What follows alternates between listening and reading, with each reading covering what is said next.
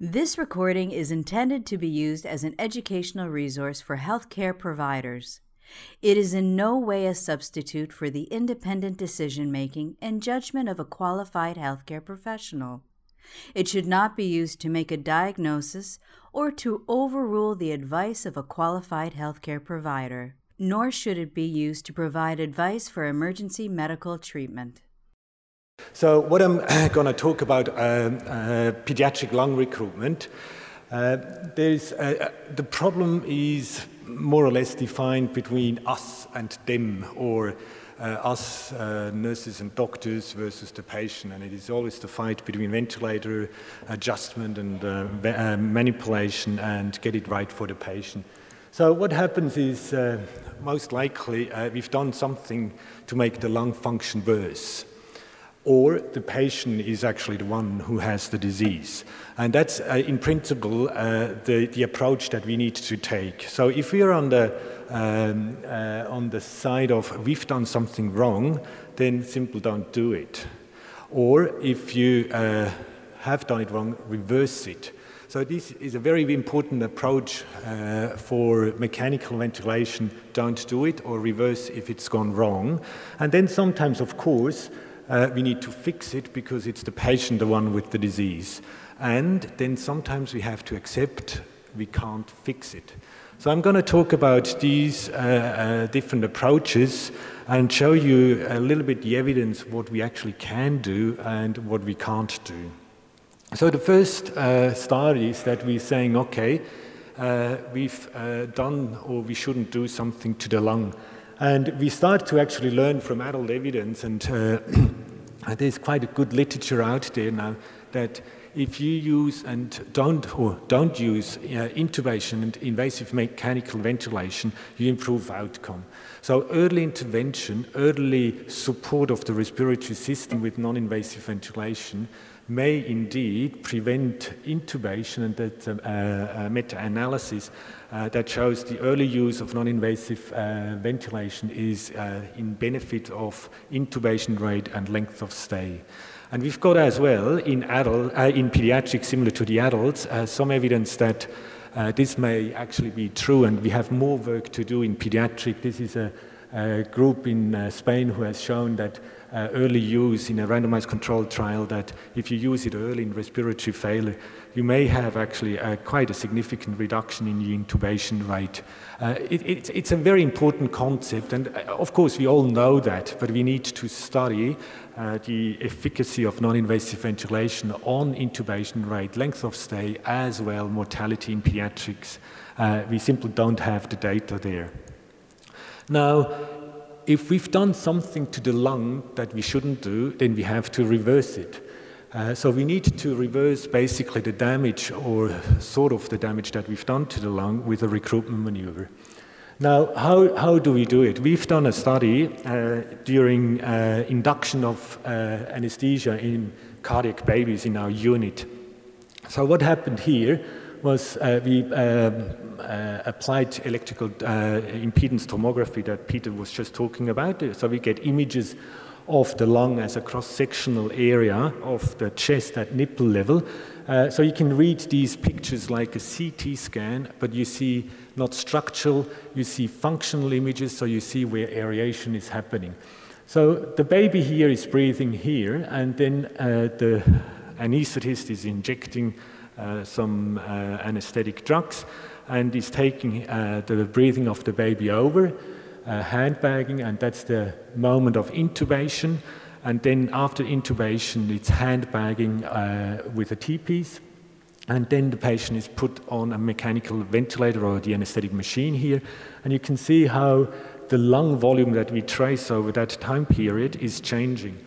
It's quite an interesting graph here already. You see basically the normal tidal breathing, and then as soon as we take over the mask breathing, and you see that the volume change that we apply with mask bagging is quite huge compared to the spontaneous breathing.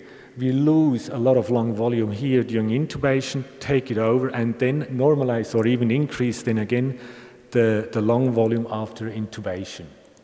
So what happens to the pressures that we actually apply, because we are damn good with our hands and we know exactly how much pressure we apply. The anaesthetist didn't see the pressure measurements that we did, so that's just the so-called I know how to ventilate and how to bag a patient. You can see that the so-called PEEP that's been applied by the T-piece over a face mask or endotracheal tube is moderately here there by around 5 to 10. But you see the peak pressures are quite industrial if you don't monitor them. You can see that the so-called I know how to bag is actually not the real thing, and these are then the pressures that the anaesthetist dialed up on the ventilator prior to surgery. The same you can see here, these dots, they represent the change in end expiratory level. It's basically the same, just the group data like the previous slide where we traced the lung volume.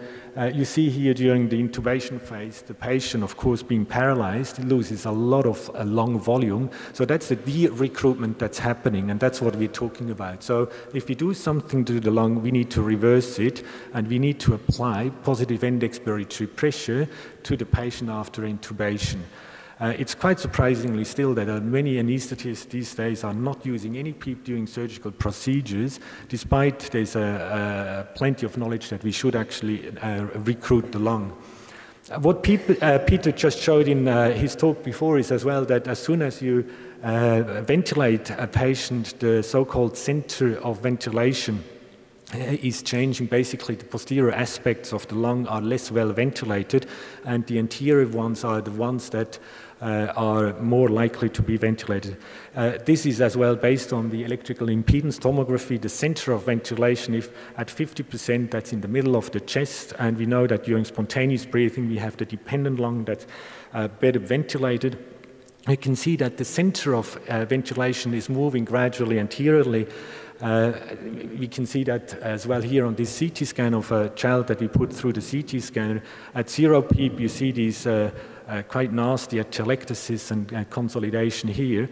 And by applying just 10 centimeters of PEEP, we gradually start to recruit, because here the center of ventilation is really just only in the anterior part. But once you start recruiting and opening up the lung, these posterior aspects are becoming ventilated then again.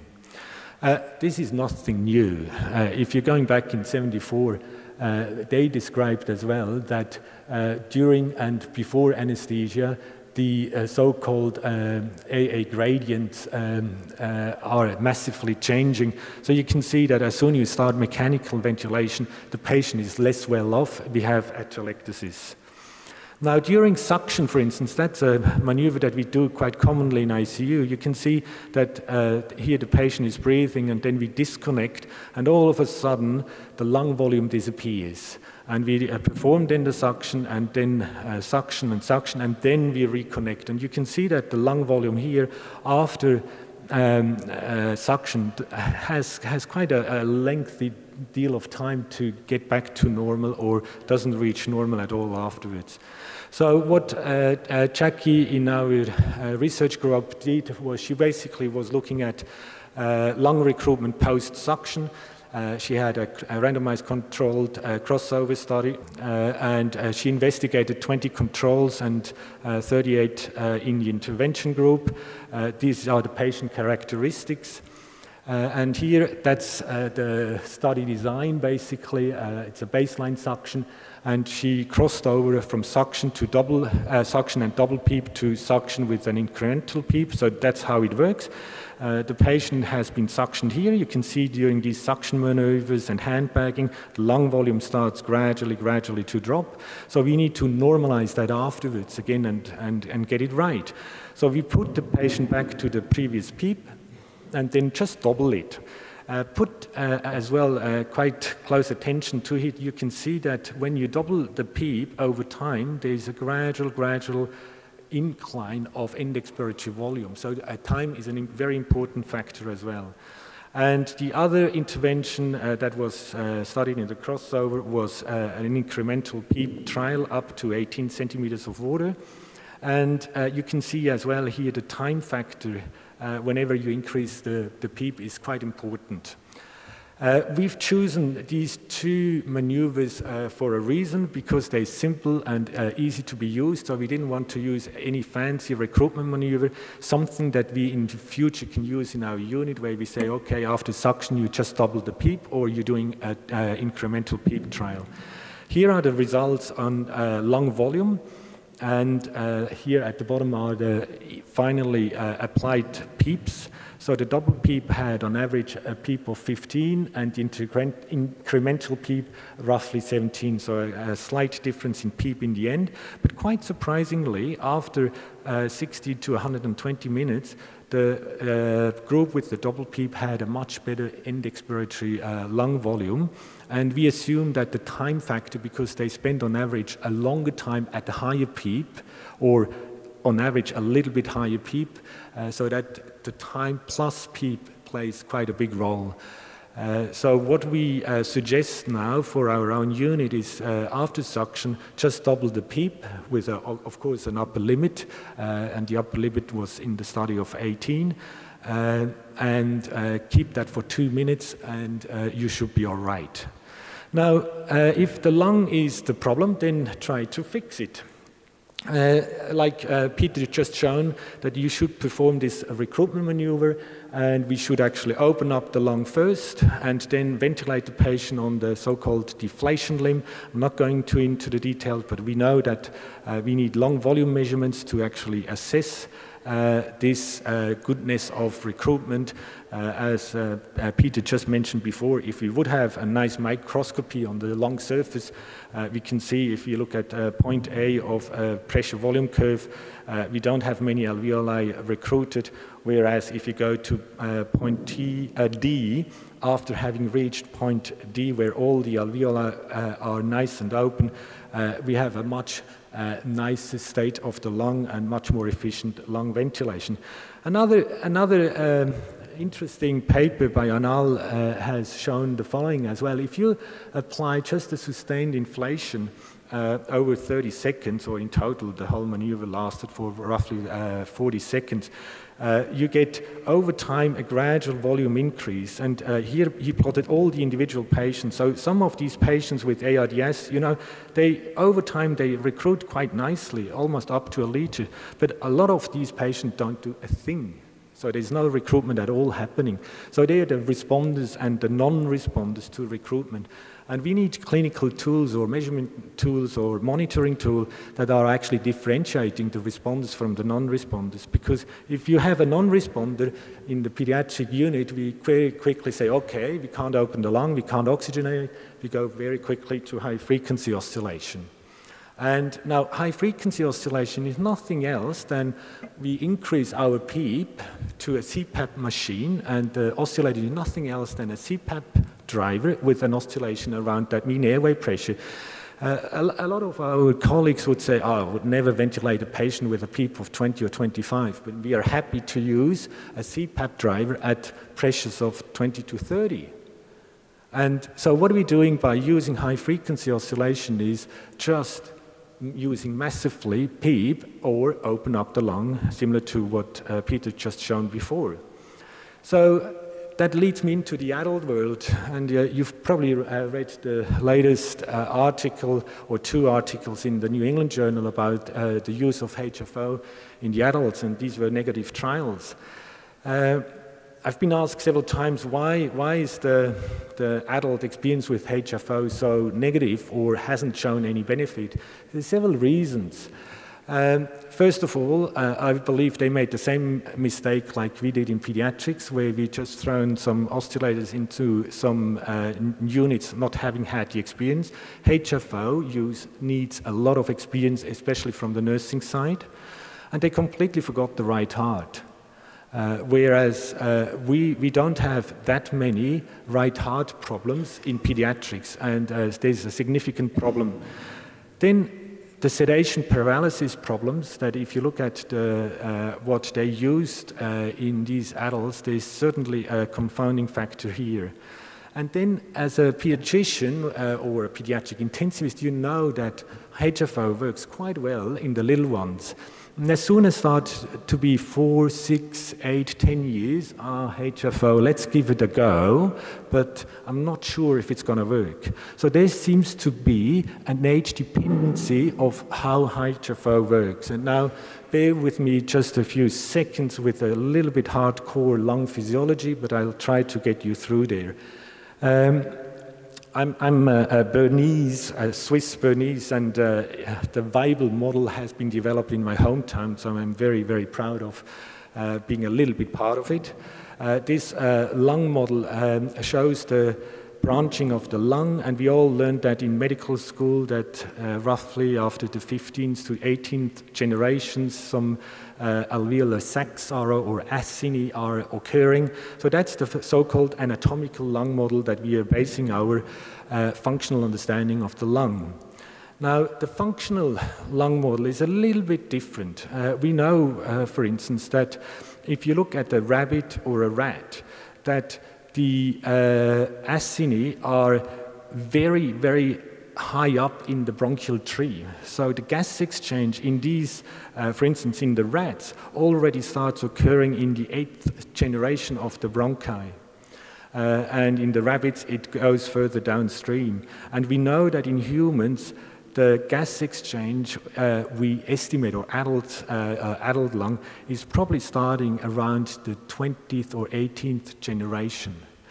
Now, what we learned is that the so-called convection diffusion front, that means if you have the understanding of gases flowing into the lung, so that's the tidal breath, and then there is a moment where basically the air is not flowing anymore and we transition into diffusion. And that's where the gas exchange is happening. It's the so-called silent zone within the lung. And it's a very important part of the lung because we have a bulk flow downstream, and at some point there's no bulk flowing or air flowing anymore, it's just diffusion. And this so-called convection diffusion front in adults, as I said before, roughly starts at the 18th to 20th generation. And we know from physiological study an infant has a much higher up convection diffusion front and is different to adults. And that may as well explain why HFO starts to fail in larger children. So what we have learned from here, or should learn, is that adults are not simply big children. The future research certainly needs now to focus on trying to investigate that further, this so-called age dependency. Now, just to go back again to summarize what I've been just saying about pediatric lung recruitment, please don't do it if it's not needed, or reverse it nicely with some recruitment maneuver. But we have to accept as well that some patients are not fixable, and you can try HFO, but in the end, some of them will end up on respiratory ECMO. I'm happy to accept some questions. Thank you for your attention. This recording is a production of Open Pediatrics, a free and open access resource for pediatric clinicians worldwide. For more pediatric care materials or to join our global community, please visit our website at openpediatrics.org.